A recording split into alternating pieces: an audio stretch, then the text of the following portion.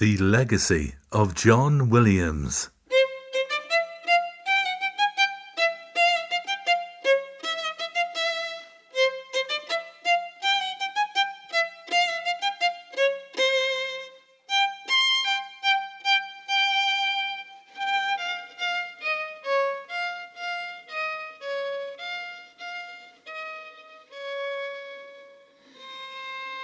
Celebrating the music and the art of Maestro John Williams.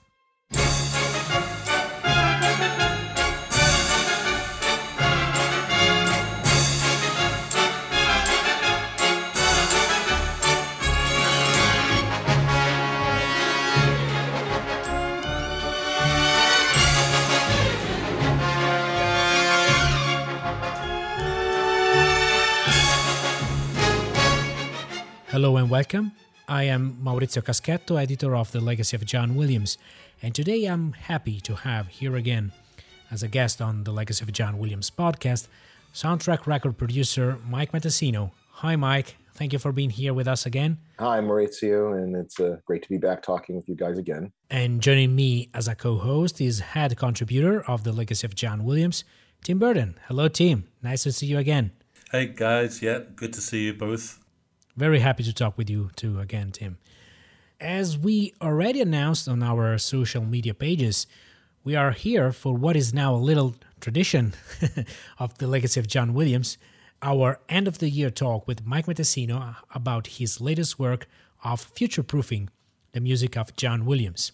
And today the focus is on the release, recently announced by La La Land Records, of Fiddler on the Roof, 50th Anniversary Remastered Edition. It's the soundtrack of the beloved 1971 film adaptation directed by Norman Jewison of the beloved Tony Award-winning musical by Jerry Bach and Sheldon Harnick, whose score was adapted, arranged, and conducted by John Williams for the film version, and for which he also won his first Oscar. It's a massive 3-CD set featuring the most comprehensive and accurate presentation of this work ever assembled. It presents the original soundtrack recording properly restored and remastered on disc 1, plus 2 more discs of alternate and film versions, playback tracks, and also some of the original score cues composed by John Williams as transitional material between songs. And it features a 50-page booklet, even though it's reductive to call it just a booklet, featuring a lengthy essay written by Mike Matessino about the original musical, the film adaptation, and the music and the work by John Williams, all nicely packaged with beautiful art design by Jim Titus. So it's truly an astonishing release and, dare I say, definitive presentation of a major piece in the career of John Williams. Before starting the conversation with Mike, let's hear a preview track from this new release. This is the untracked cue composed by John Williams for the actual intermission that was usually the norm for roadshow presentation of movies projected in 70mm 6-track audio in big theaters. So it's a tradition that now is sadly no more. But speaking of this piece, it's a delightful arrangement presenting some of the main thematic material of the songs heard in the first act, orchestrated with great symphonic flair by John Williams. In this little piece, we can hear one of the reasons why he got his first Oscar, but it's also a sample of the great restoration work done by Mike Matessino, which truly shines a new light on this seminal score. So without further ado, let's hear Untracked from Fiddler on the Roof.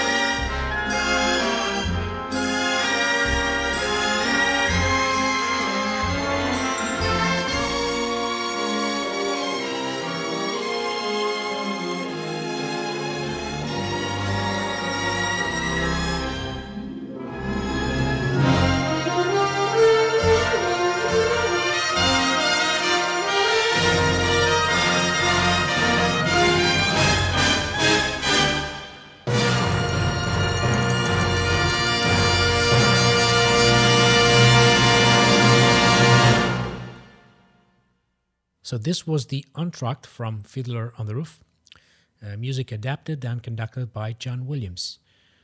So it's a superb piece of music and certainly a testament of John Williams' brilliance as orchestrator, and also a great sample of the marvelous playing by the London Orchestra which recorded the soundtrack. So, Mike, before doing our deep dive about this release, I'd love to talk with you about your own personal connection to Fiddler on the Roof. Because from what I know, the film and the original musical are something you feel very close to and are very personal for you.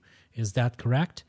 That is absolutely correct, and thank you for asking me about that. And I will try to talk about it because I do credit Fiddler on the Roof with single-handedly sparking my entire interest in film and film music and theater and basically the related arts. And it pretty much all started in childhood, where we lived in a garden apartment at the time, and in an area across from where our apartment was where my mother's best friend lived. They were both telephone operators, and my mother's best friend was Jewish, and I was very close with her son, who was a few years younger than I. But that was a sort of a very important introduction to Jewish culture to me, because I very much embraced it. It also turned out that in the apartment immediately next door to this neighbor was a man who was going to play Tevye in a church company production of Fiddler on the Roof, which I went to see, and was pretty much my first time seeing a fully staged musical, even though it was a small-scale, local, community production, basically. But I was very much taken with the music and with the whole process, and I still to this day have the rehearsal score that this gentleman gave me when he was done. It's very much shredded, and I would take it and play it at the piano, but I really loved the music. And into the house then came a sort of a bargain bin re-recording of the songs. And I listened to those, and this was just sort of an explosion of this whole interest in music, and at the same time already having some familiarity by being very close with the Jewish family, with the culture. So there were these two things coming together. Right around the same time, also, my mother's sister married a Jewish man, who was my uncle, and he came, of course, with his whole family, merged with ours. Now, in New York, there's very, very little difference between Italian families getting together and Jewish families getting together, with the exception of the types of food that you have. There's the same amount of cooking and the same amount of eating, and the same amount of chit-chat and arguments and card games and, and fun and laughs and all that. The cultures very much are blended in New York, right even down to Manhattan itself, where you have the Lower East Side and you have Little Italy, and everybody eats each other's food and goes to each other's bakeries and restaurants. So there was this sort of blending of cultures, and at such a young age, I didn't have any sort of sense of division. I just embraced, especially this sort of promotion of community that Fiddler on the Roof seemed to kind of exude. That ended up kind of translating into real life. So, of course, by this time the movie was playing, and it was still in its long roadshow engagements. So, because of my great interest, my mother had the idea of, let's take me down to Manhattan to see it. I'm pretty sure that up to that point, all I had really seen is what you would call kiddie fare, Disney cartoon movies and such, at local theaters, which were all kind of, fading old movie palaces. There was nothing technically great about the experience then, but as a young person, you don't have any awareness of that. So into Manhattan, I go to the Rivoli Theater on 49th Street and 7th Avenue, where it had been playing for quite a while as an exclusive, 70mm 6-track, and I'm pretty sure that this would have been the first time I actually heard stereo recorded sound in a big space like that. I already knew the story, I already knew the songs, but now I was seeing the story unfold on this massive screen and hearing the music and the sound in general in a way that absolutely woke something up.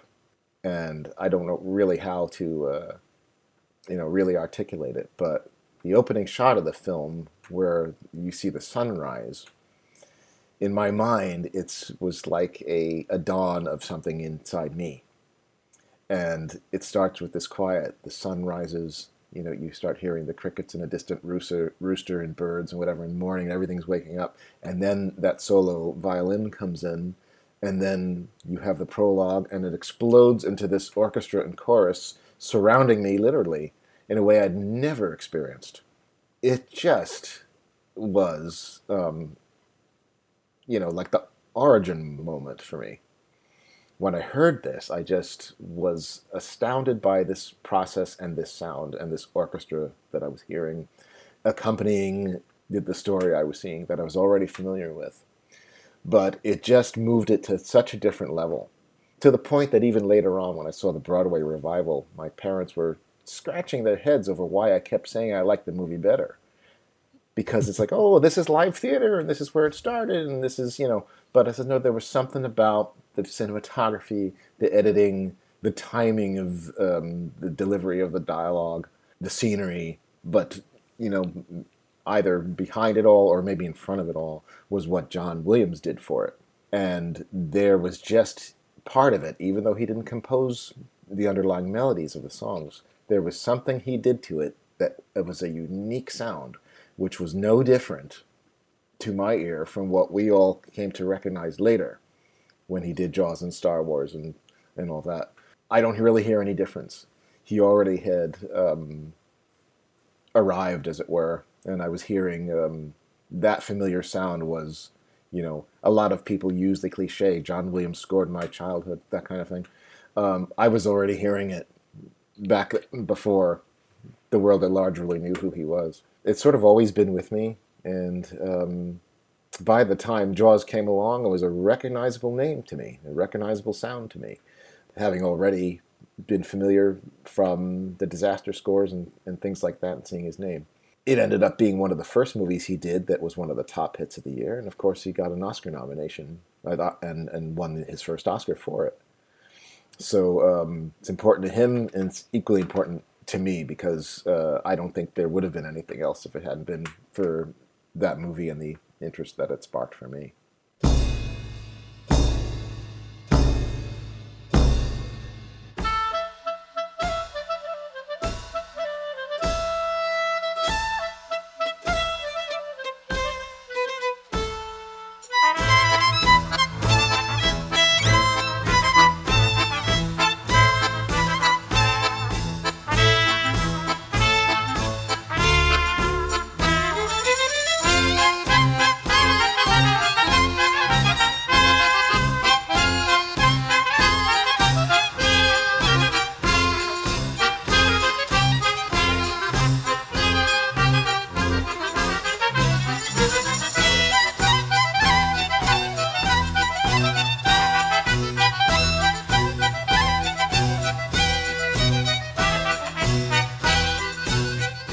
It's so nice to hear about your personal connection to this film, Mike, and I think all the soundtrack fans should be grateful to this film for igniting such a creative spark in you. And speaking of creativity, one of the things that truly fascinates me about this work in the context of John Williams' musical life is to understand how crucial it was for the build-up of his career as a top-tier composer in the industry. This project happened in a very specific moment of his life, as he was still hot on the heels of two other major pieces of adaptation, The Valley of the Dolls and Goodbye, Mr. Chips, for both of which he got his first Academy Award nominations. So he was top of the line in that regard. But at the same time, he was also starting to be a very prominent and one of the most interesting original voices among Hollywood composers, and he wrote some great scores for movies like The Rivers and also Jane Eyre, which was done really just before Fiddler on the Roof. And he was also starting to explore very seriously concert music, writing his first major works for the concert hall. So here comes Fiddler on the Roof, a piece where, as we just heard, he was able to put a very personal stamp despite working on an existing score. So do you think this work was sort of a culmination of things he did up until that moment? I think it was a sort of natural progression, as you indicated, but perhaps the main part of it is the specific of the work done in London, which did start with Goodbye, Mr. Chips. And I think after that, he really just actively wanted to continue working there. That was, of course, Goodbye, Mr. Chips itself was an offshoot of his time at Fox in the 60s and meeting Leslie Bricusse and working with Andre Previn on Valley of the Dolls. Andre Previn having initiated Goodbye, Mr. Chips as a musical with songs that he and his wife wrote, which were ultimately torn out. And then he recommended to producer Arthur Jacobs that Leslie would be the person to write new songs and John would be the person to do the adaptation. So many things were going on at the time that in that period, which we've often talked about, the mid-60s, when this amazing group of talent kind of were gathered by Lionel Newman to create what we think of as the sort of the modern age of film scoring, because all those names associated there at the time were everybody that we came to know. Yeah, everybody was there at the time. Jerry Goldsmith and Henry Mancini, Alex North, and then all the music editors and all the arrangers. Yeah, there was certainly it was almost like a training ground, right, for big projects. So, but I think that Goodbye, Mr. Chips, being an English story, was naturally going to be done in England. John's experience through that year and a half, basically, including the last 6 months, from January to June of 1969, he was there alone, doing the final arrangements and everything. And we've often talked about that, and I've written about it, that he forged something, some kind of something to do with the European tradition of music kind of came into his music in a way that it wasn't, that kind of blended with the jazzy type of things he was doing in the U.S. in the 60s. Now there was sort of an old world kind of influence coming into it, which was perfect for Chips, obviously. It's a timeless story. But you started to hear in that score some very familiar things that would then not go away. So that when he came back to California in the summer of 69 and had planned to take a time off from film scoring, in came the request for Mark Rydell to write the replacement score for the Reavers. Lalo Schifrin had recorded a score, and that was rejected. And very, very quickly, John wrote the Reavers. And it's wholly Americana. It's very, very much Aaron Copland inspired, but out came this sound that we immediately recognize as sort of the arrival of the John Williams that we later would be very familiar with. But I think he really, despite the long haul of working on Goodbye, Mr. Chips, I think he really loved working in England and really wanted to go back.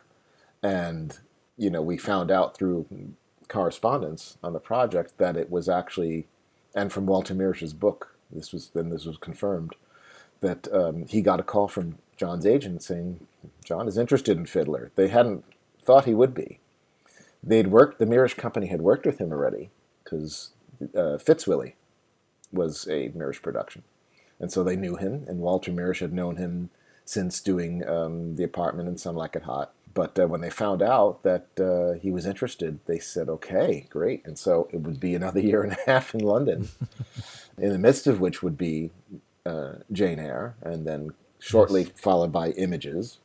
But I also pointed out in my research to find out how long Fiddler on the Roof played at that exclusive in New York, it was 13 months before it spread to other theaters.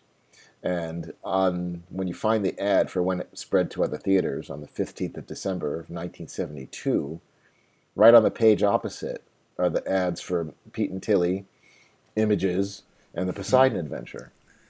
And there's nothing about any of those scores that is all like the other.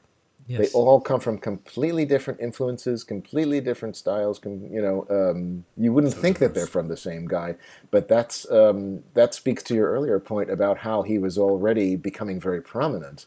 But look at the versatility he was capable of.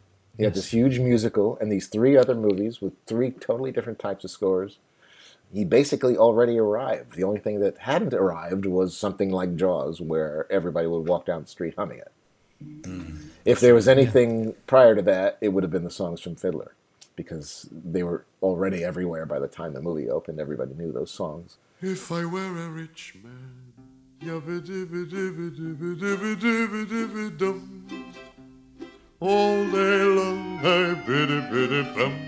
If I were a wealthy man, I wouldn't have to work hard. Yabba-dibba-dibba-dibba-dibba-dibba-dibba-dum.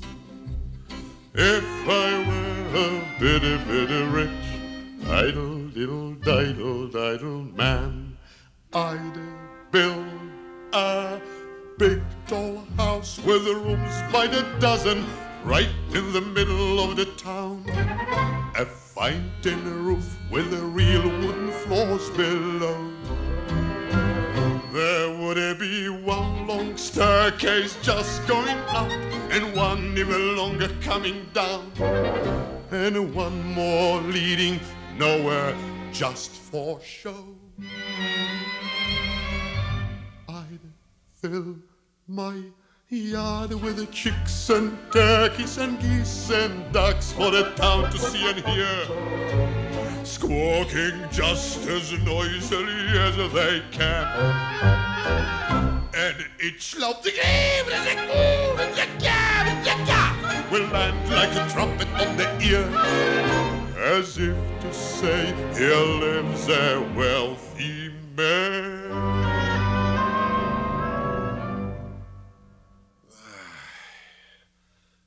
If I were a rich man, yabba-dibba-dibba-dibba-dibba-dibba-dibba-dum, all day long I biddy-biddy-bum. If I were a wealthy man, I wouldn't have to work hard. Yabba-dibba-dibba-dibba-dibba-dibba-dibba-dum.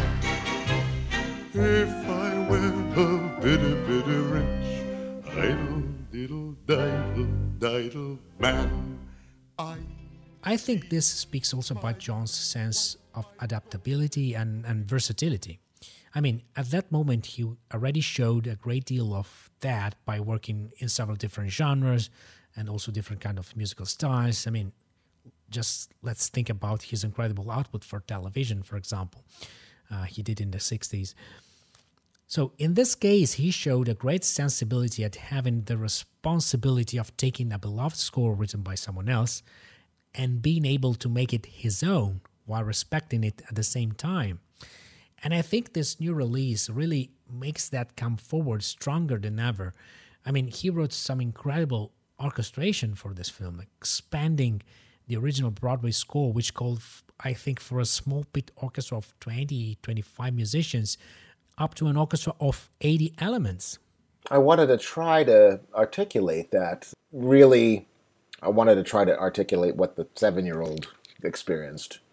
Not an easy thing, but the thing is, if you really look at the analysis of any Broadway show, really, you're really just, the laws of physics dictate that you have a pit orchestra. In its heyday, you might get up to 40. Nowadays, it's hard to afford even a dozen. If you say the chorus as an example, the chorus in the show are the people on the stage. They're seen. They're the villagers. The villagers are the chorus. It's maybe, 16, 18 people in a circle. Now you have the film score. The chorus is off screen. It's not people actually on the screen singing it. And it's a big chorus. It's the kind that we are used to hearing from a Star Wars movie or Harry Potter or, any of the scores where John puts the chorus in. And to me, it's like all the villages. And you're looking at this broad landscape. So this is really the chorus of the whole entire community of villages in that Pale of Settlement in Russia. And we're hearing that sound and the orchestra with it coming kind of across the plains and across the fields. as opposed to the Broadway show, which is what it is. It's a small story about a little village and one family and a few people around it. The movie had the responsibility of using that as a sort of a case study of a larger piece of history. So I think what you're talking about all comes down to Norman Jewison and what he brought to it. You know, that's sort of the key to why the movie is as successful it was and as timeless as it is. And there'd been talk about a remake before COVID came, and so I don't know the status of it. But it almost feels like something that you don't want to bother with a remake. It's just perfect the way it is. Tradition, tradition, tradition, tradition, tradition.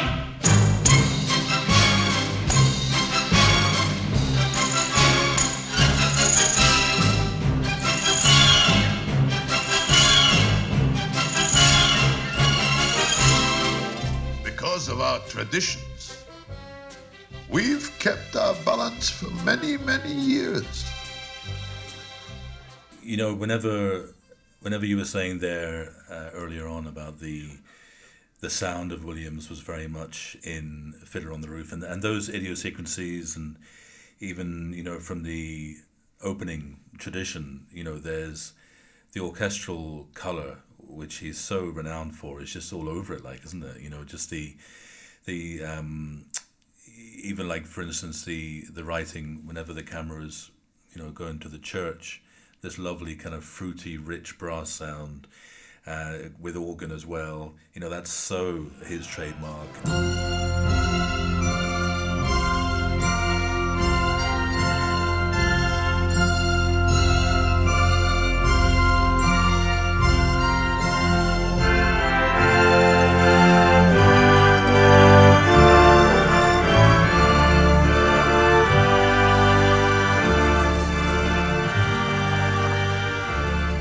And there are the others in our village.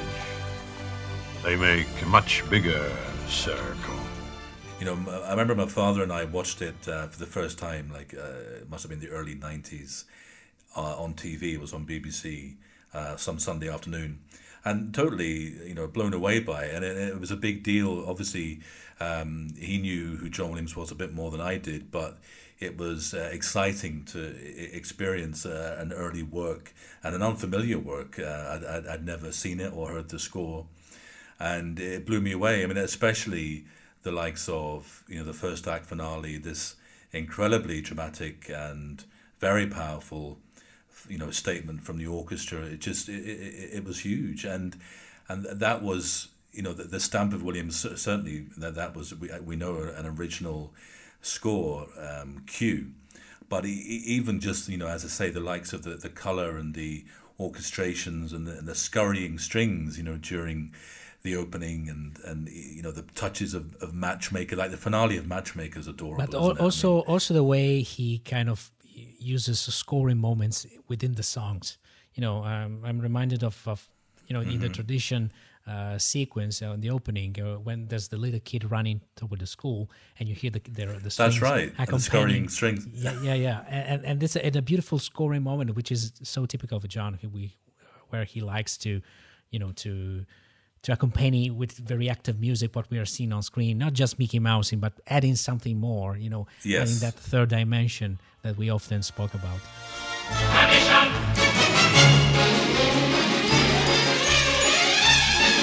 At 3 I started Hebrew school, at 10 I learned a trade. I hear they picked a bride for me, I hope she's pretty. And who does Mama teach to mend and tend and fix, preparing her to marry whoever Papa picks? The daughters, tradition. The daughters,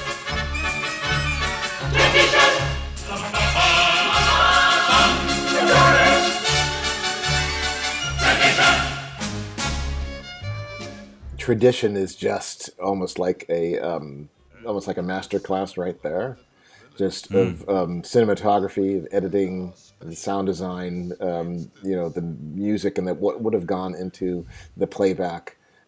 How do you create this sense of community, still be true to the Broadway score, but it builds up this energy and this investment in the community and the characters and establishes so much. And at the same time, Norman Jewison took this wonderfully whimsical thing where he shows things rhythmically with the music, which is very funny. The slicing of the fish and the thumping of the dough, so there's a little bit of a tongue in its cheek through it, also, even though it's deadly serious.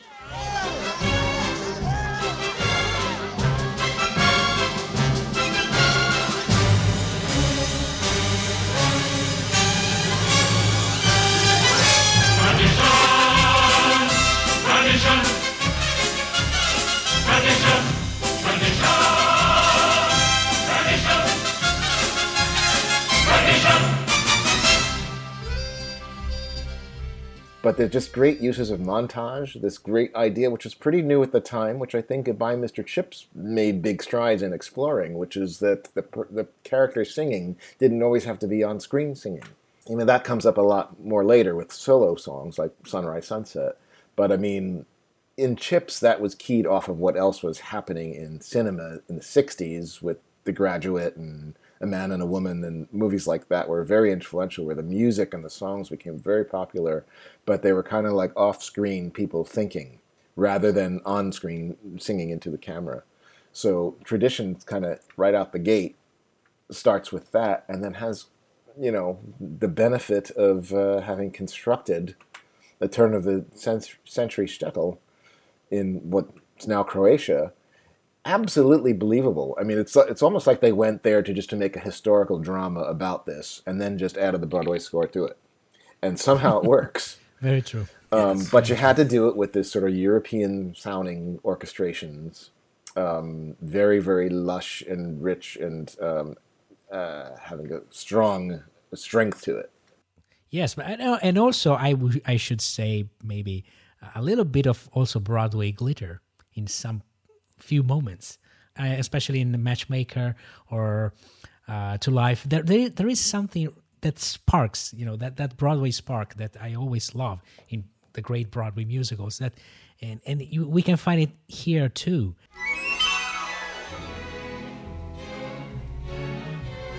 Matchmaker, matchmaker, you know that I'm still very young. Please take your time.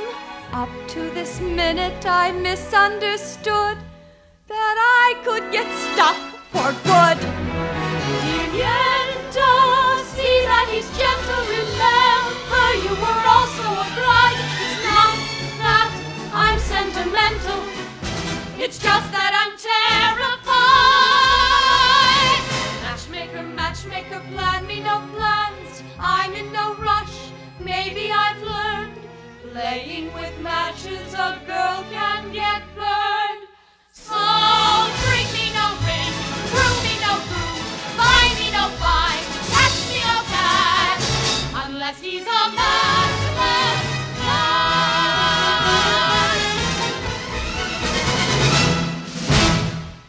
One of the things that just came up to my mind is also how much John Williams was a witness of the golden period of the Hollywood musicals too, back when he was working as a pianist and then also as an arranger in the late 1950s.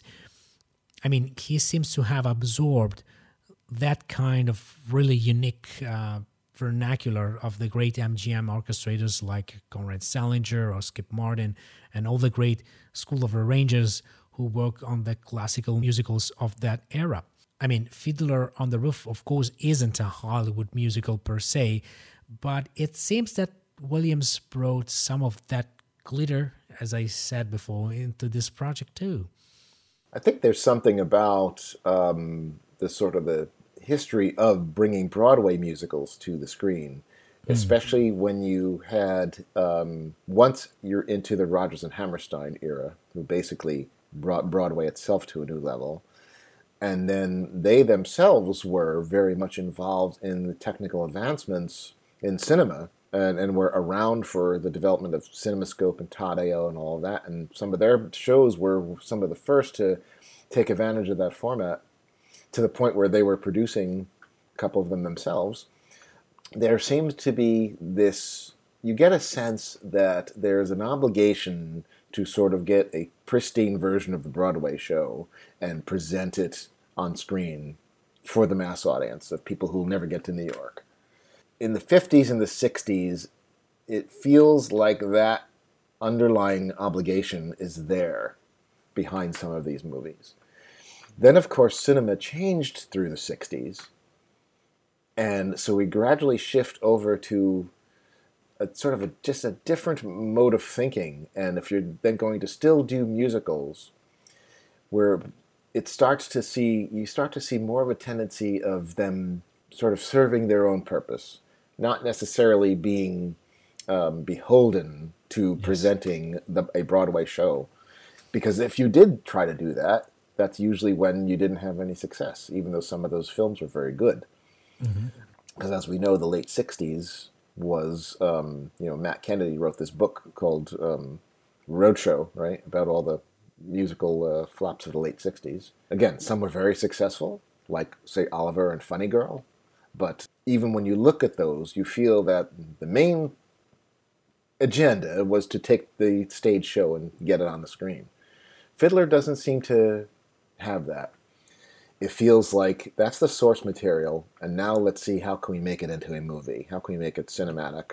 And nobody agreed with that approach more than Joe Stein, who wrote the thing.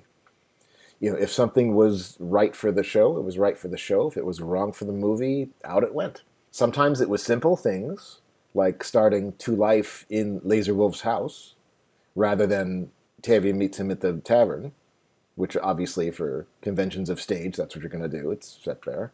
But you had an opportunity now to see Laser's house, have an intimate moment there, and then they pour a drink, walk out, and march through the streets, and then get to the tavern.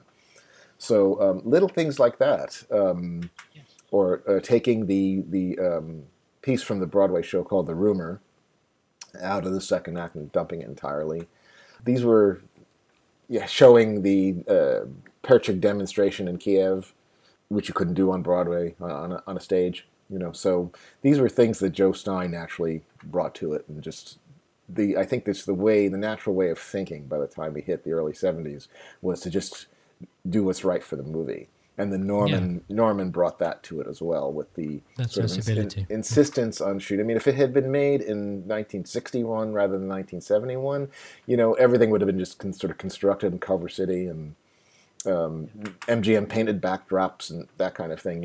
I mean, you look at something, say 1954 Brigadoon, it's a faithful translation of the Broadway show. But it's like, this is a movie that should have been shot in Scotland and, done in a real way. Yeah. And it's done in a very old Hollywood, backlot, everything shot in interiors kind of way. And Fiddler goes the opposite from that. Yeah. Probably inspired by, The Sound of Music, which was sort of the big elephant in the living room that was such a huge success that everybody was trying to copy it. But they share a similarity in sort of shot where it took place, and in the overriding themes about accepting change, coming into the world, and ultimately having to leave your own country. So there's some kinship there, I think. But that's what I said. It's like Norman decided, let's just shoot this like it's just going to be the historical drama, about the Jewish communities in the shtetl, about the pogroms and how they left. Let's just do the Sholem Aleichem stories, and then now we're going to add the Broadway score to it, but really adapt it as if it was written originally for the screen.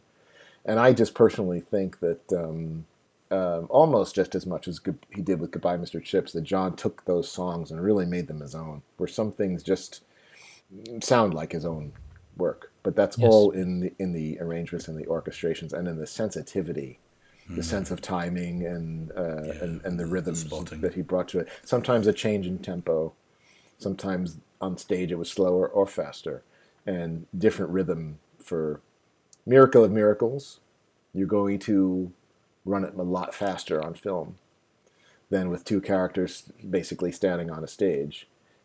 Now you have the characters running through a birch forest, so that's naturally going to want a more joyous tempo, more lush orchestrations, than the simplicity of the stage version.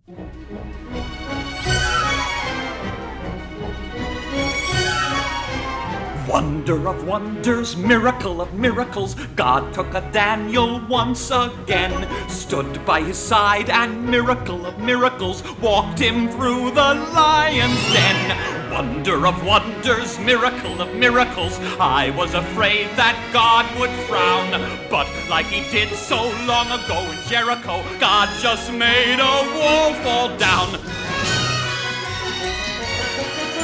When Moses softened Pharaoh's heart, that was a miracle. When God made the waters of the Red Sea part, that was a miracle too. But of all God's miracles, large and small, the most miraculous one of all is that out of a worthless lump of clay, God has made a man today. Well, that's a perfect example, isn't it? Miracle of miracles of that quintessential Williams sound. And I remember being so gutted whenever that version wasn't on the album. And, because I hadn't heard the album until I saw the film. Saw the film, as I said, whenever I was a lot younger. And then I couldn't wait to get the album. And it's one of those cases of, for goodness sake, it's still fantastic. But, I mean, that's a very different opening and ending. And in the research, we all did for this project, I think it was fascinating to hear about Norman Jewison's comments, footnotes about the actual, the ending. He wanted that pickup recording for the ending, which is in the final film, to cover his dodgy camera roll. But I actually love that. It's very kind of new age American 1970s cinema. I love that kind of, I think it works, but obviously he was annoyed by it. But I mean, it's almost kind of like a hippie moment, isn't it? Yeah, these kids running in the forest. I mean, it has that sort of kind of flower children. He picks up flowers at one point, right? Yes, he does. Yeah. Lavender grows tremendously in that region. So, so it has that sense to it also. But yeah, that swish pan up to the birch trees. Totally unmotivated, other than it's just, it's two people in love and let's pan up to the trees. And I guess something about it he didn't like. But yeah, I do love the Williams could go a little bit more with, in that insert that was done. But as the necessity is the mother of invention, as they say, right? So God has given you to me.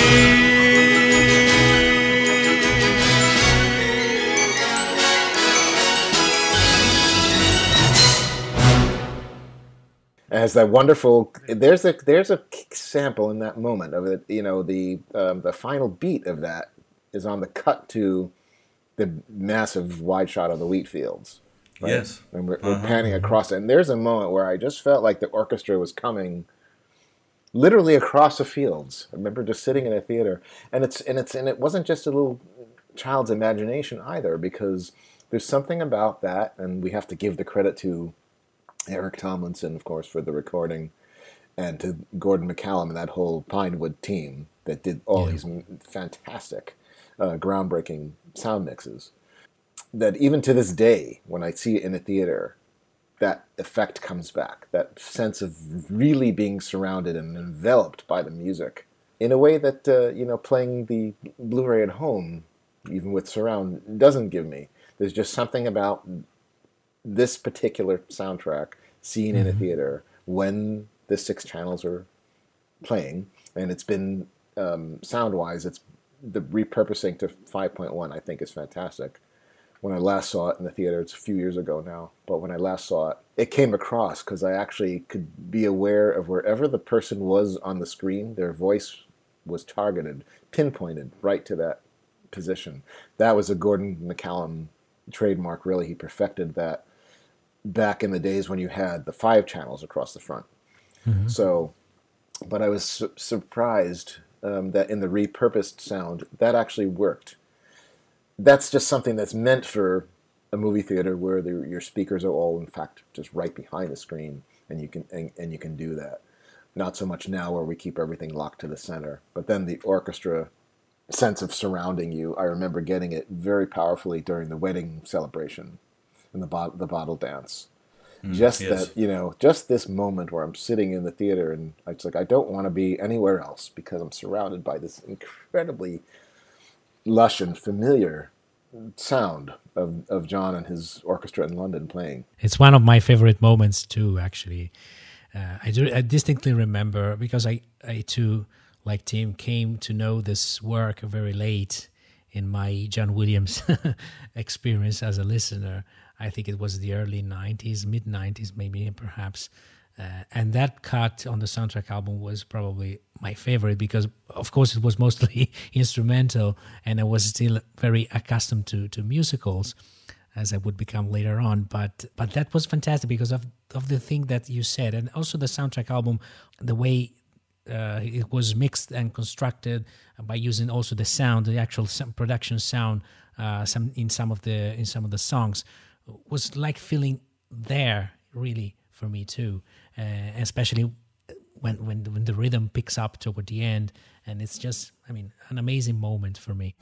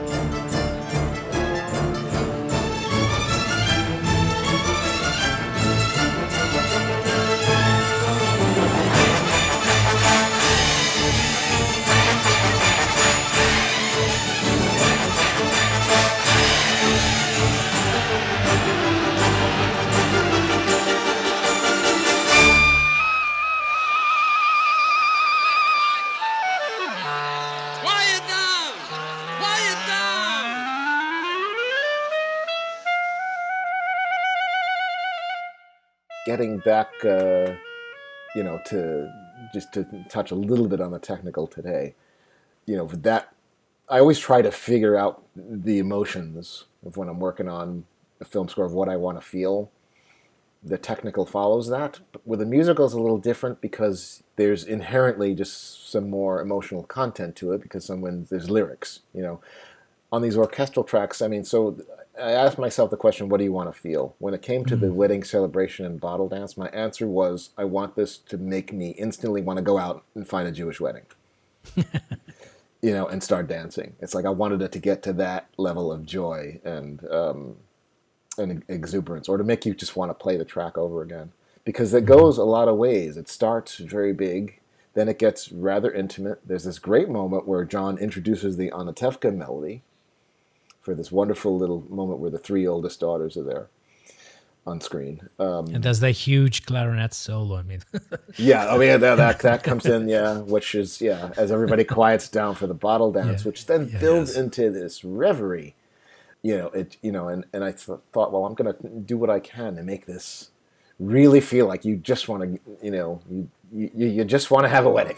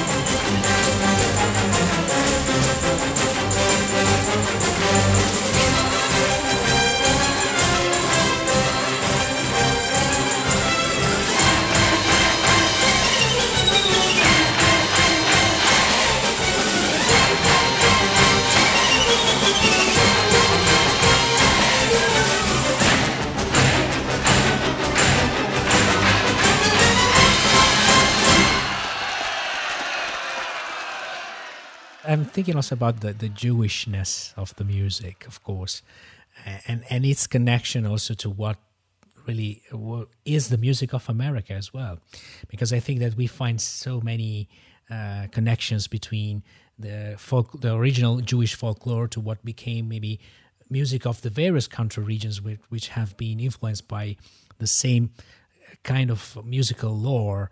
And of course, we know when we speak about American composers, we have to mention Aaron Copland and Leonard Bernstein, who had very strong Jewish roots that also came up in their own music.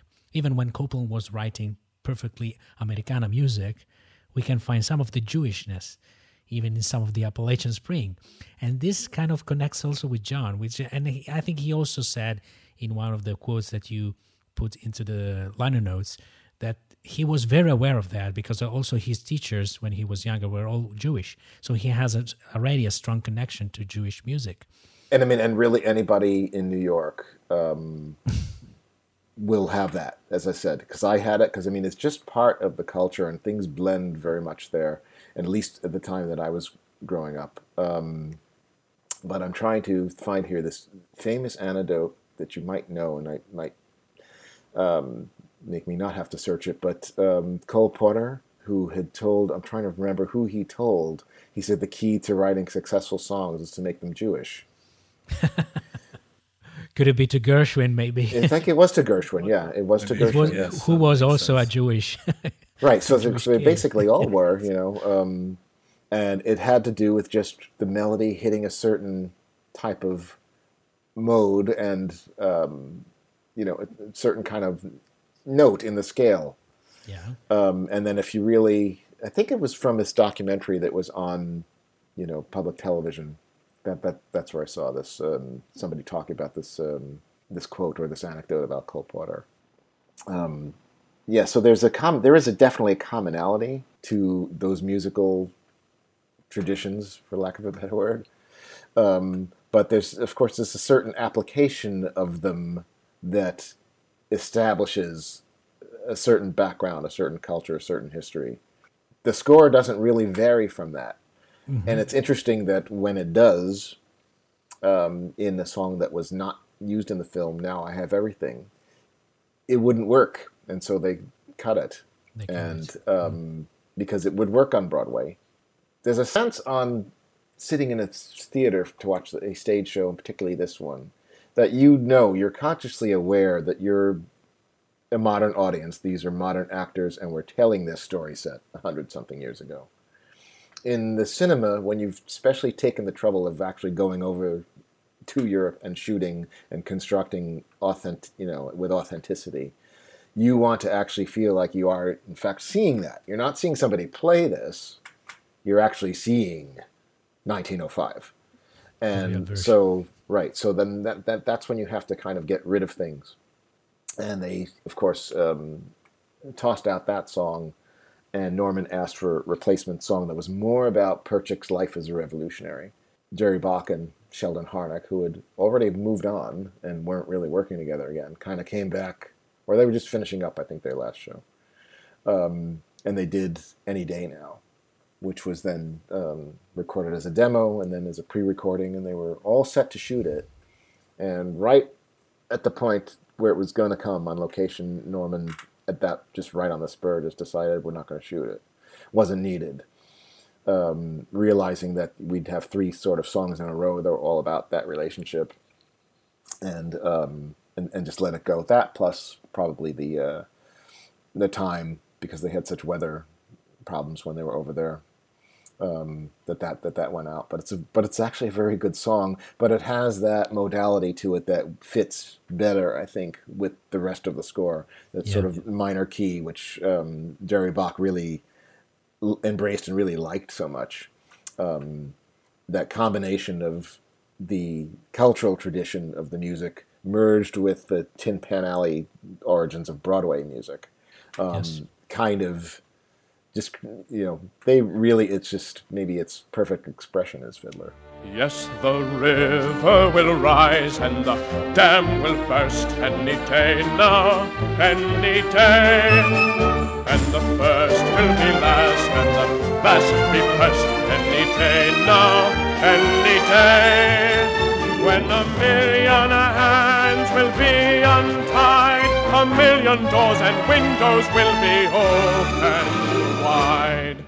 And the chains will be snapped, and the whips be burned, and the swords be turned into plowshares. Any day now, any day.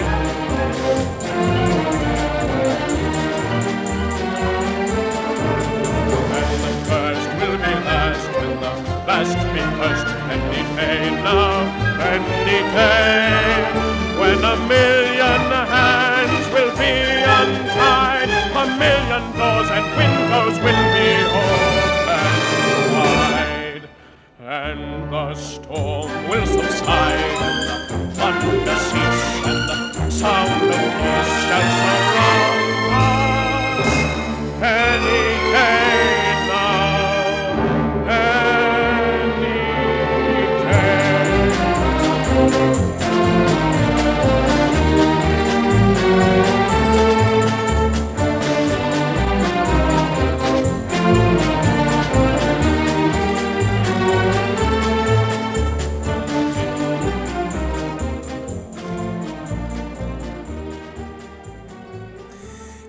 Williams himself called Jerry Bock's score, a masterpiece. And whenever you think of the structure, the opening of Act Two, and you have similar, I suppose, a parallel maybe to West Side Story with I Feel Pretty, with Act Two of Fiddler on the Roof.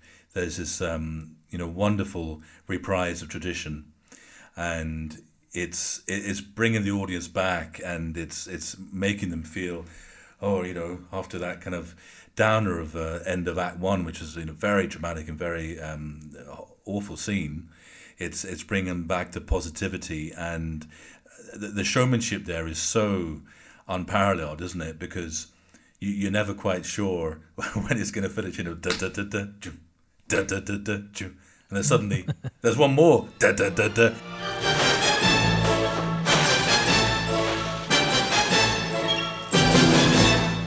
That's just, again, I keep saying it, but that's Williams all over, isn't it? He always knows what to say. Incredible musicianship and drama. At the end of the day, it's the exhibit A of being a dramatist. And we talked about the colour as well of his orchestrations. Again, whenever we were researching this, we found that there was a saxophone. You never really hear a saxophone in the score, but it's such a clever colour device for orchestration. Just, with the trombones, with the trumpets, just giving a wee bit of, extra depth. Such cleverness. Well, going back to that transition there from Act 1 to Act 2, of course, we're at the tail end of this period where the films actually had intermissions. And so you would be going out to have your smoke or, get another drink or popcorn or something with this in your mind, with this, dreadful moment. And then you do come back, and what I feel you have, it's not so much about the fact that it's a reprise of tradition, but I love that you come back to sort of life is just going on anyway. We had that mishap, but life does go on. And even though that's talking about a major historical event, it's relatable. We all have these tragic moments in our lives, but then, that's in the late summer, and then we come back from intermission and it's harvest time. Life does go on. It has to go on. And so, the movie, gives you that, feeding off, Bach's and Harnick's approach at the outset, because everybody in the show, everybody involved in the show, Harold Prince, Jerry Robbins, Bach, Harnick, Joe Stein, all of them were Jewish and had Jewish backgrounds, many of them from Europe and that region, Zero Mostel as well. But Bach and Harnick were not focused on that. They were focused on the universality of it. Yes. And the things that were, relatable to any culture. So that, coming back into Act 2, is a perfect example of that. There's been a tragedy in our lives, a difficult moment, but we got past it and we're moving on.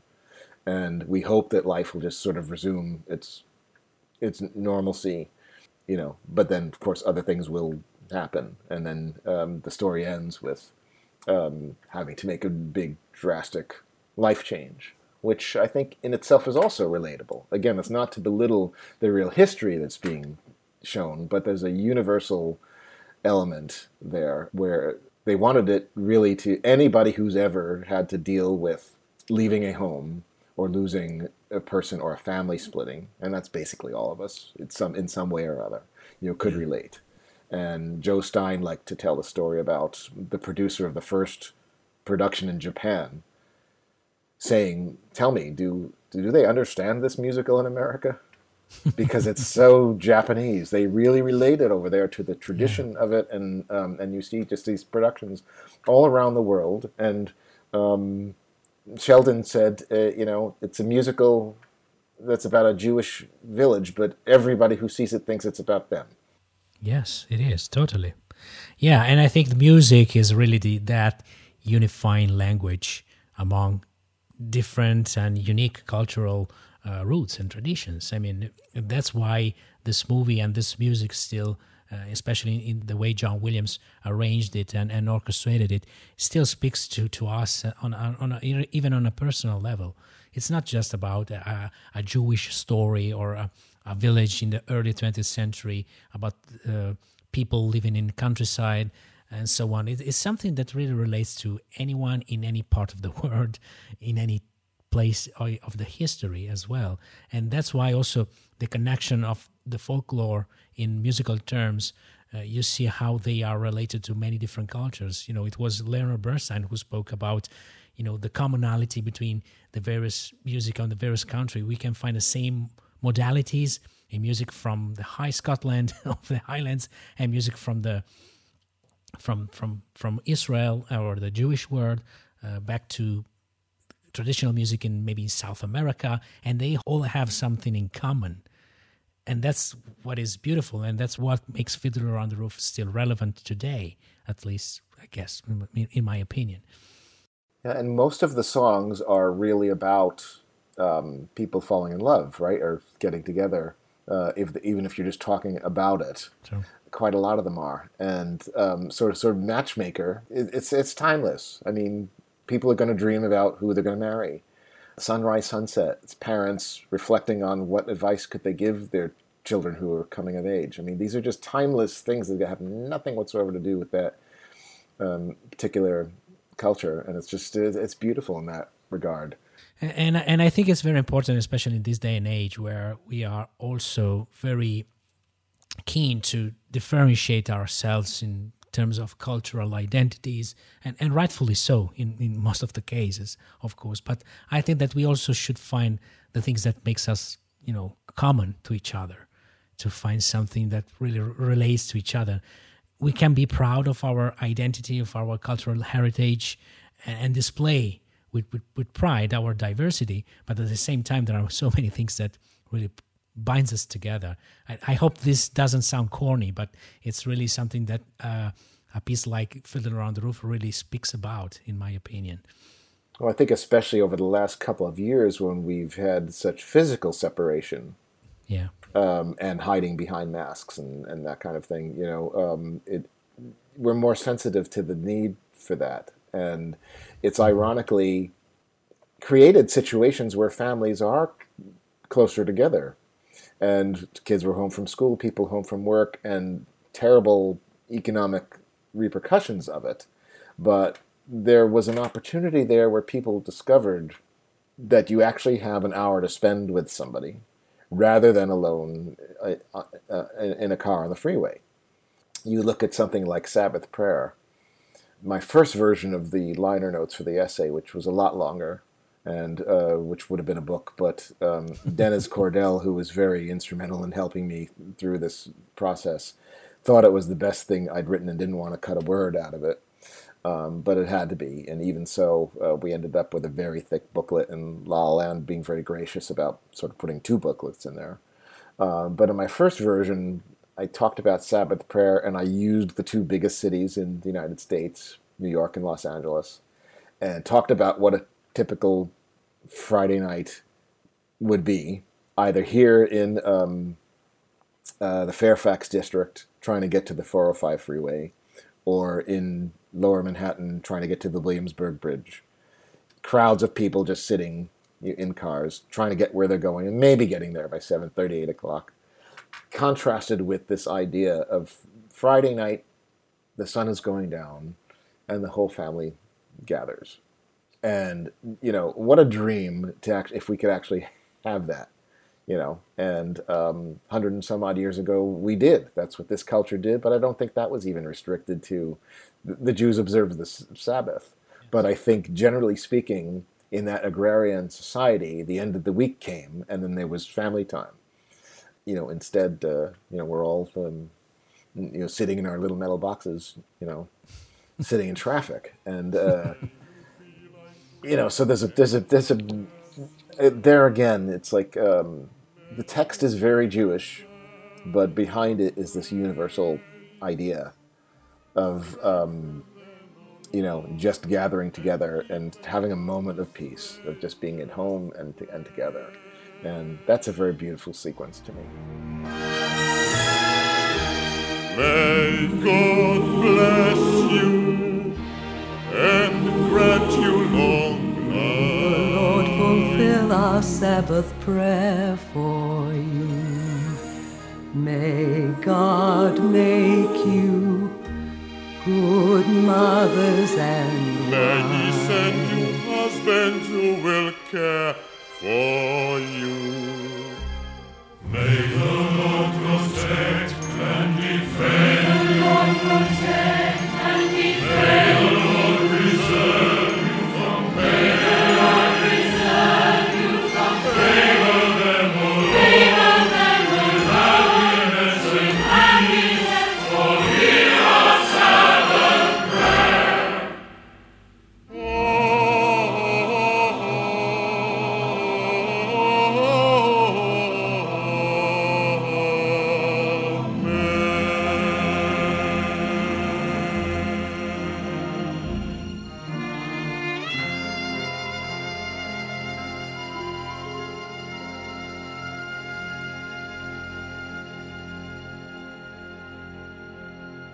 And also, I think, speaking about the John's filmography, it's a kind of a foreshadowing of the beginning of Schindler's List. If you can think about the... It's very funny you mentioned Schindler's List, but the English horn that starts Sabbath Prayer is almost exactly the same as the one that starts the cue in Raiders of the Lost Ark, where Marion has the medallion.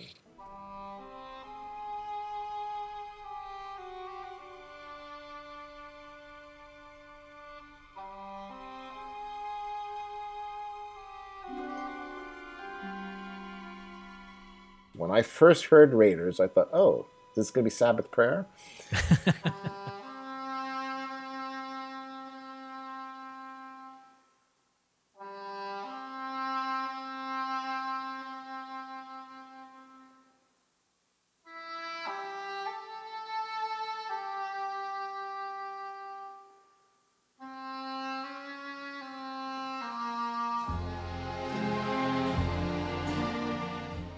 The exact same first two notes of English horn. So it's like that just led me to feel that, Fiddler on the Roof was a John Williams score. But certainly parts of Anatevka, you hear this rhythm going that absolutely is a precursor to the Schindler's Workforce. Yes. Yeah, totally. Right, you can almost edit them together, really. A little bit of this, a little bit of that. A pot, a pan, a broom, A hat. Someone should have set a match to this place years ago. a bench, a tree. What's a house? Or a stove. People who pass through Anatevka don't even know they've been there. A stick of wood, A piece of cloth. What do we leave? Nothing much, only Anatevka. Anatevka,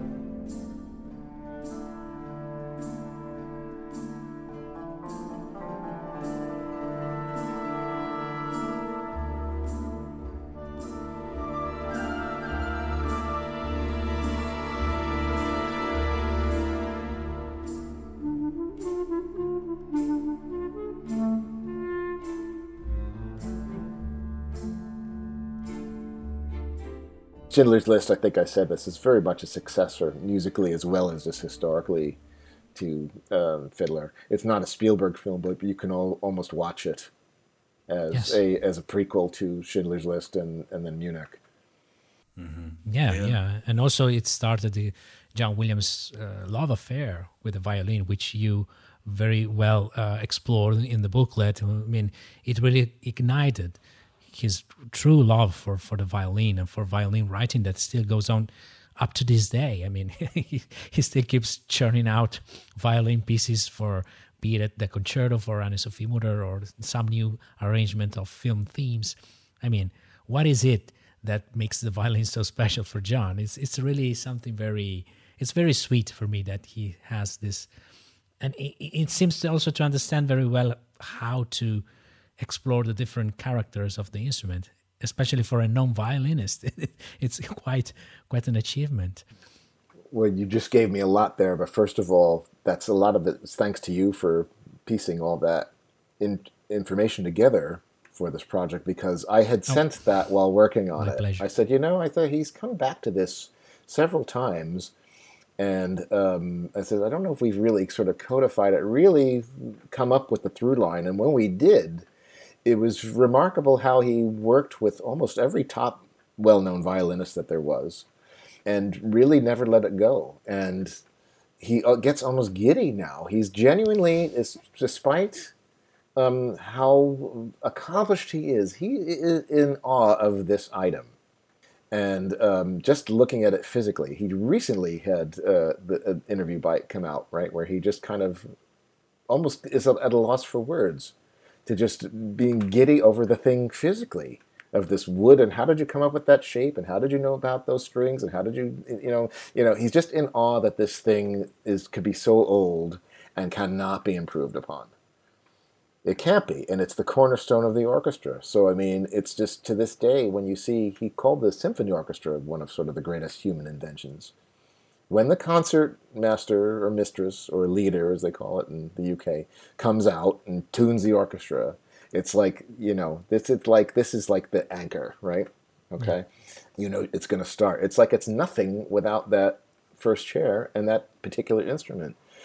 Even though he's Joshua Bell and Gil Shaman and all these, and Isaac Stern, Itzhak Perlman, he's done all these fantastic projects with these great virtuosos, and I love them all. But I have to say that Anne-Sophie, I couldn't come up with the way to say it till just the other day when someone asked me, and I said this is the reason why. Because somebody had seen the second violin concerto premiere. I think it was Dennis, actually. It was Dennis Cordell we were talking about. He'd finally seen it on television there in New York. I said, the reason why I liked watching this more than just listening to it is first of all, you see how into it he is. But I said, here's the thing about Anne-Sophie. I feel like the instrument is playing her.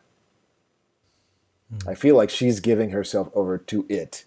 Rather than telling it what to do, it's telling her what to do.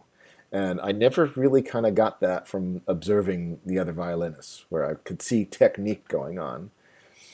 It felt like, she's responding to it. It's just, and it's astounding. I could see why, he wants to keep working with her, because there's this, she has a genuine love of his music and of his film music in particular, which is just such a leap for anybody from the classical world to dare to come out and say, I love film music. Not too many years ago, it was just, completely just poo-pooed, as we say. But for her to say that, I mean, there's a great, true collaboration there with this work, and I love the fact that it goes all the way back to the fact that she was Mrs. Andre Previn. So this really goes back, covering. There is a tie. Yes, the start of his career.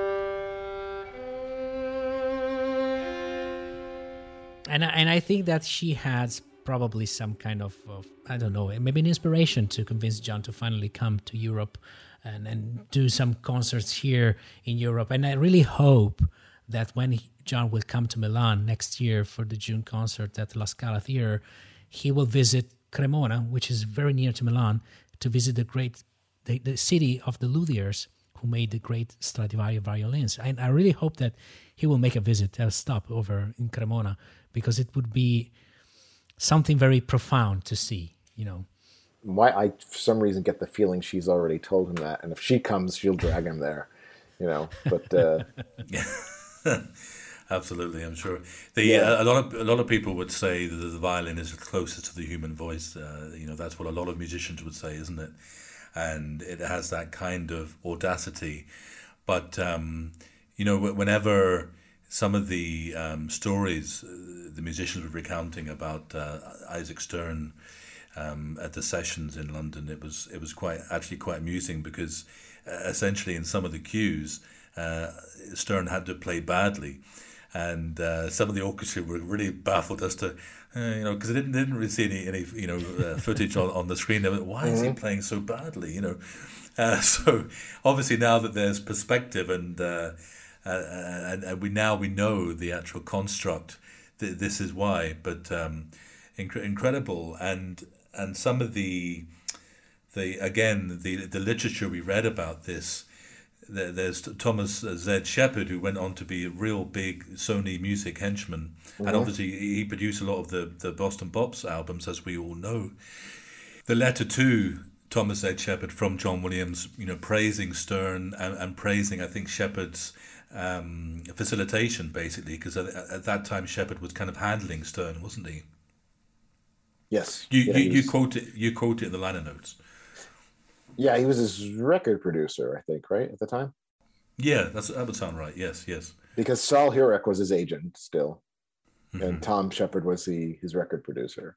Yes. And and he made the arrangements for Isaac to work all that out and do the 2 days in 1970, then 2 days in 1971. Sometimes with the orchestra, sometimes solos that were dubbed in later. But what a fine line to walk, to sort of have to come across believable as sort of the town fiddler, right? But also you're Isaac Stern, so it's, you know, people want Isaac Stern. Well, he put him at a great display in the opening title, of course, as the story that John told several times about, you know, writing an actual violin cadenza to cover the length of the main titles, which weren't, of course, in the original show. And that was probably the biggest display of original writing that he had to do for the movie.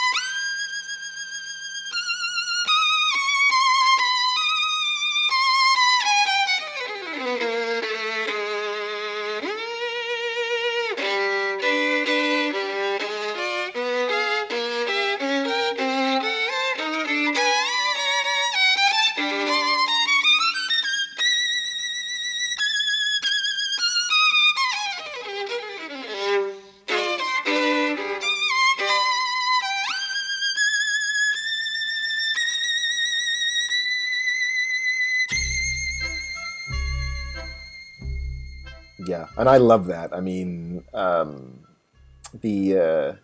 it's sort of like, you know, if you could just, if all of the obstacles in life could be removed, you know, then this is what's possible. This kind of expression and this kind of virtuosity is actually possible. You know, but because we have politics and economics and all these things that get in the way, we have conflict.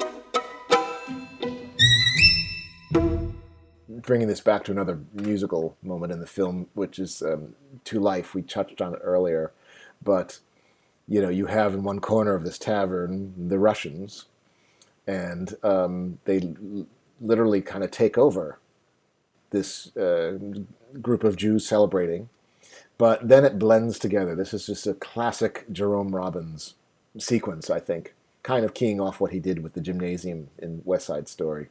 Yes, very much. Where the cultures blend, and if we could simply get past our differences, look what's possible, and it's just a room full of people just celebrating this simple news that, hey, a wedding's been announced. And hey, if we could just throw all of our differences aside, look where we could get, look how joyful life could be. That's a tremendously profound moment in the film for me. And also the blending of the musical styles. I mean, you can see how much Russian traditional music is tied to Jewish music. And it's probably my favorite moment in the movie. And of course, it's a huge display of great musical filmmaking. And that is always such a joy to watch and to hear.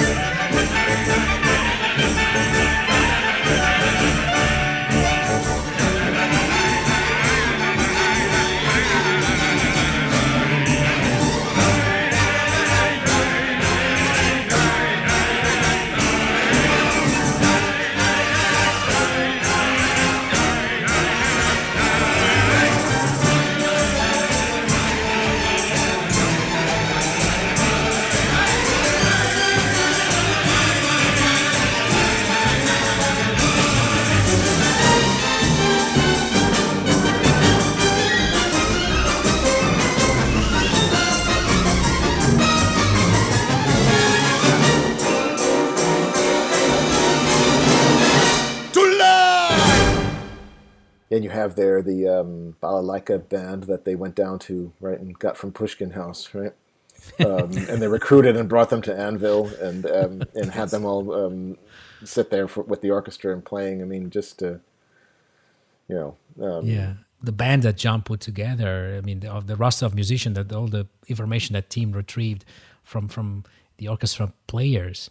I mean, we have some of the top London players of the era. That was remarkable, wasn't it? Yeah. Thanks to you, Tim, for going to Musicians Union there. And, it was it was like a real labour of love, as I think it was for all of us involved in this. I mean, incredible to get so much of this information because, not take the focus too much away, But I think what's so key is it's actually the first time, and it's great that La La Land are the kind of producers of this, because it's the first time we've actually managed to collate all the information for a National Philharmonic Orchestra session recording.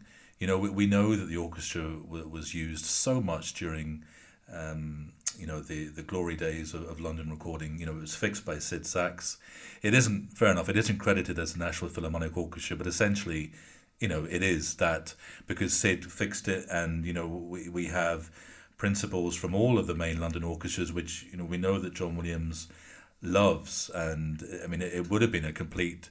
absolute treat for him to have all these incredible iconic musicians. Whenever everyone reads the inlay, or to see all the musicians listed, obviously bear in mind this is as well, separate batches of sessions over the 2 years, so there aren't like 18 French horns. There's certainly all of the key players, and some of the... Patrick Halling sadly passed away earlier this year, just due to old age.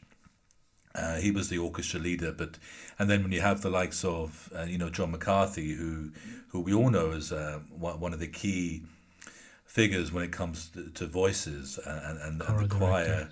Yeah, exactly. And one of the key things John Williams loved about working in London, as we all know, is the fact, especially with chorus, is that they articulated better than the American choirs. And he means no disrespect by that. He's just being totally honest. The articulation and the obviously the consonants and everything is just a bit more crisp, precise. Yes, indeed, yes, crisp. That's it. And I think it was just a real joy, and we have to thank Paul Sachs, Sid Sachs's son, who was very instrumental in helping this. To get the information, because the Musicians' Union in London, who released all the paperwork, couldn't really do it easily without Paul telling me that all of his father's documentation was sent to them. A lot of it still needs to be digitized, as we know that some of the actual rough paperwork was hard to decipher. It was quite a great kind of investigative journey, but it was a joy to piece everything together and just see all these musicians in black and white, and to try and get a feel for where what was done, like the organ being recorded separately on a different day, but it was on a sheet which related to an orchestra day. So right. We knew what church it was. These little things. Yes, exactly. I remember finding that information on Goodbye, Mr. Chips also. But yeah, I'm just so amazed by the research level on this, because we had things like the daughter of Alexander Courage, whom we'll talk about in another episode, had photos that Sandy shot of the sessions, including like Ken Cameron, in his kilt, Yes. which Sandy would have gotten a big kick out of, really wrote the book for the BBC, and then was started Anvil, right? But it's like she's like, I have these photos, I have no idea who they are. Then we scan them, send them over to you. You're able to spread them around, and boom, we know who people are. So suddenly you have two meaningless pieces of history. Once you bring them together, now history comes alive. It was very challenging right now with some libraries still closed, particularly the Academy. I wish that I could get into the Walter Mirisch papers, but those are actually closed until Walter is no longer with us, and he just turned 100. So that left us with the Norman Jewison papers, and Saul Pincus in Toronto went to the University of Toronto and saw those papers, and then I reached out to University of Madison, Wisconsin, where the rest of them were, and there were things in the Sandy Courage collection in Rochester, New York. So nothing was in L.A. really. It became sort of an international effort, but it worked. And what was great is that once you had, it was just literally unearthing puzzle pieces. Yes. And then they fit together, and then suddenly we had a picture. And as you know, even when you have a movie that gets a lot of coverage and writing behind the scenes about the making of it, usually the recording of the music gets really bypassed if it's mentioned at all, right? And if they're doing a making of book, usually that's ready to be published before the scoring happens. Yes. So this kind of thing to go in, to actually piece together the dates and the who's who and the where's where, by going to people and finding documentation and recording schedules, things like that. Yeah. Actually piecing the puzzle together and then carrying it through with your help, Maurizio, and really pinning down the concert piece that John still does. Actually, the beginnings of that, where it was done, who played it, when it was done with the Boston Pops, when it was recorded, who of prominence has played it since then, to get that through line all the way through to today, that really illustrates the importance of this project to John personally and to his career. Yeah, it is. And is he aware of this new release? I mean, did he of comment course, on absolutely. Yeah. Well, this was actually like a perfect storm because he listened to the music while he was at Tanglewood getting ready for the premiere of the Violin Concerto. Wow. So perfect timing. So I got notes from him then, and disc 2 he loved. It's very, very different because we had a lot of things that are slightly different, more Isaac Stern lines that he'd written, things like that. Maybe we'll go more into this on a subsequent chat. Yep. But then I wish to God somebody had taken a picture of this, and nobody had. But he reviewed the artwork in the concert hall in Berlin on an iPad. I think sitting in the front row of the house, I think. And Maurizio was just next door. Yeah. Cool. We should have asked Sarah Willis. She was around, John. Yeah. But he loved that, especially since in conjunction with the research that we were able to uncover, we had all these photos.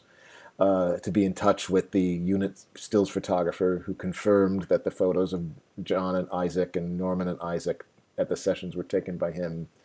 David James, who was also still photographer in Schindler's List, another really good connection. Right. Yeah, good point. There's Branko Lustig, who was the location manager on Fiddler, ended up producing Schindler with Steven Spielberg in Poland, right? So winning an Oscar also. Yes. Can we also point out that the Fiddler is the Imam from Raiders of the Lost Ark? No, didn't I? I didn't catch it. Completely escaped. Tootie Lemko was a choreographer and a mime artist, and I think he did the choreography on the film version of Leslie Bricuss's "Stop the World, I Want to Get Off." I think he did that, or it was a dance something or other on it. And then played the fiddler because he had to stand on a rooftop for 6 minutes with the sun rising behind him, silhouetted, matching in the earpiece, the pre-recording by Isaac, which then still didn't quite work. And so John rewrote it to match the film, and that's why we have two versions of that. In costume with an earpiece, playing, on a rooftop. So you needed somebody who had that kind of balance and ability. But so a London-based guy. So. And he showed up, I think, in a James Bond movie as like a bad guy, So I mean, he has the medallion and translates medallion in Raiders as a fiddler. Nice connection. It's quite fitting as well, wasn't it? The concert premiere that we found out, as Mike was saying, from your research, Maurizio, that the concert premiere of Fiddler on the Roof was actually in London at Sidney Samuelson's legendary film harmonic concerts. 1976, yes. Yeah, and we had a lovely, we spoke with Sidney, and he was very, so gushing about the whole experience because he really persuaded John Williams to perform it, and he was a massive fan of the score, and that was a big deal, and it's just tremendous piecing all these things together and having, I suppose, at the end of the day, because we know it was such a key part of William's life, London at that period, and even so much, to actually seeing where he used to live on all these letters, it's kind of cool. Obviously he doesn't live there anymore, but it's just. I think I got by Mr. Chips. I think I actually saw like his electric bill or something.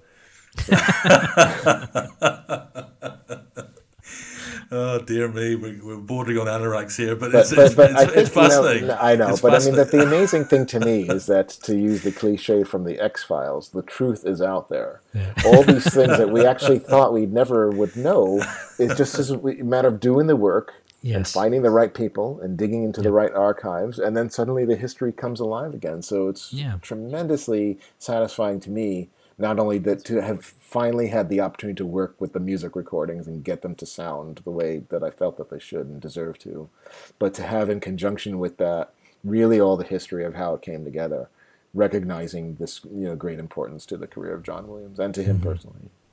I totally absolutely. agree. The anniversaries too. Yeah, I mean it's really it's like 50, 50, 90 is the coin of phrase that Mike came up with there, and it's true, like 50, 90. And I think it's also definitely worth celebrating Jim Titus once again, nailing the artwork again. I suppose we could talk about it in a future one, but I loved even just the on-set footage of the matchmaker. It's lovely. Yeah, and also finding so many dancing, lovely pictures, and everything feels so part of that world. I mean, it's absolutely a stellar piece, and I hope fans will enjoy this. So especially fans who probably were never accustomed to this work, probably because for many years it wasn't an easy to find. It was kind of a collector's item for many years. Then there was an edition that was done for the 30th anniversary, now 20 years ago already, but it kind of went lost to itself. And then finally we have something very, I think, definitive, we could say, for this work to enjoy and to be able to, to look to this side of John Williams' career and deserves the attention of every true John Williams admirer, in my opinion. Yeah, mine as well. Yeah, me too. And I think it's really worth pointing out that, the previous editions, pale in comparison to a massive extent, without meaning to get sound at all kind of petty, but some of the narrative and text on the anniversary edition before this ultimate edition was so misleading. Speaking personally, it said London Symphony. It's crazy. When something is called ultimate, we know that it's usually the other way around. Yeah, I found that the two words that are the kisses of death are final and complete. But ultimate is right up there, because as Mr. Chip said, you can't qualify a superlative. You completed the circle very well there.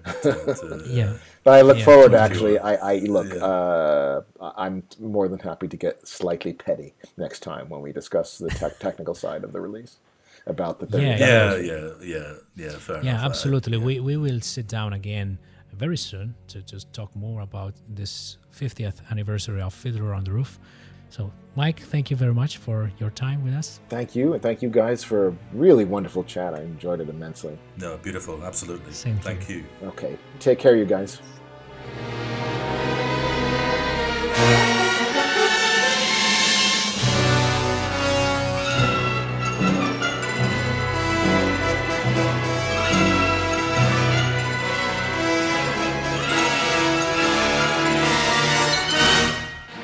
Fiddler on the Roof 50th Anniversary Remastered Edition is now available on lalalandrecords.com. And stay tuned for more talk with Mike Matessino on Fiddler on the Roof coming soon on the Legacy of John Williams podcast.